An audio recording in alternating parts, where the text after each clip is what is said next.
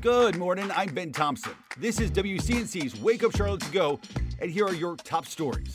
5:35 right now, turning to more today's top stories in your morning rush. Former longtime Gaston County State Senator David Hoyle has died. His son says his health has been declining since he suffered a stroke. He served 9 terms in the Senate, where he was a longtime co-chairman of the Senate Finance Committee. He also served as the Secretary of Revenue and the mayor of Dallas. He was 84 years old. Good morning, I'm Tradisha Woodard. Controversy continues to linger over school boundary lines in South Charlotte. This comes as CMS prepares to open a new middle and high school due to overcrowding and congestion.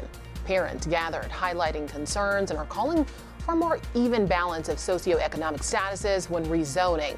CMS is set to make some adjustments, and the board will have a final plan and vote in April.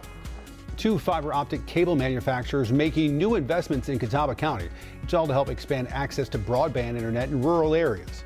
CommScope and Corning investing over $500 million to expand the Catawba and Hickory campuses. The announcement comes amid the Biden administration's push to invest in American jobs. CMPD says they're seeing an increase in the number of women interested in joining their team.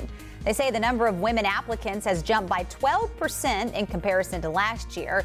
That comes as groups nationwide work to increase the number of women serving in law enforcement to 30% by the end of the decade. And that's it for your morning rush. Thanks for listening. You can find all of these stories and more right now on WCNC.com. Join the Wake Up Charlotte team weekday mornings on WCNC Charlotte from 4:30 to 7 a.m. Like and subscribe to our podcast and tell a friend.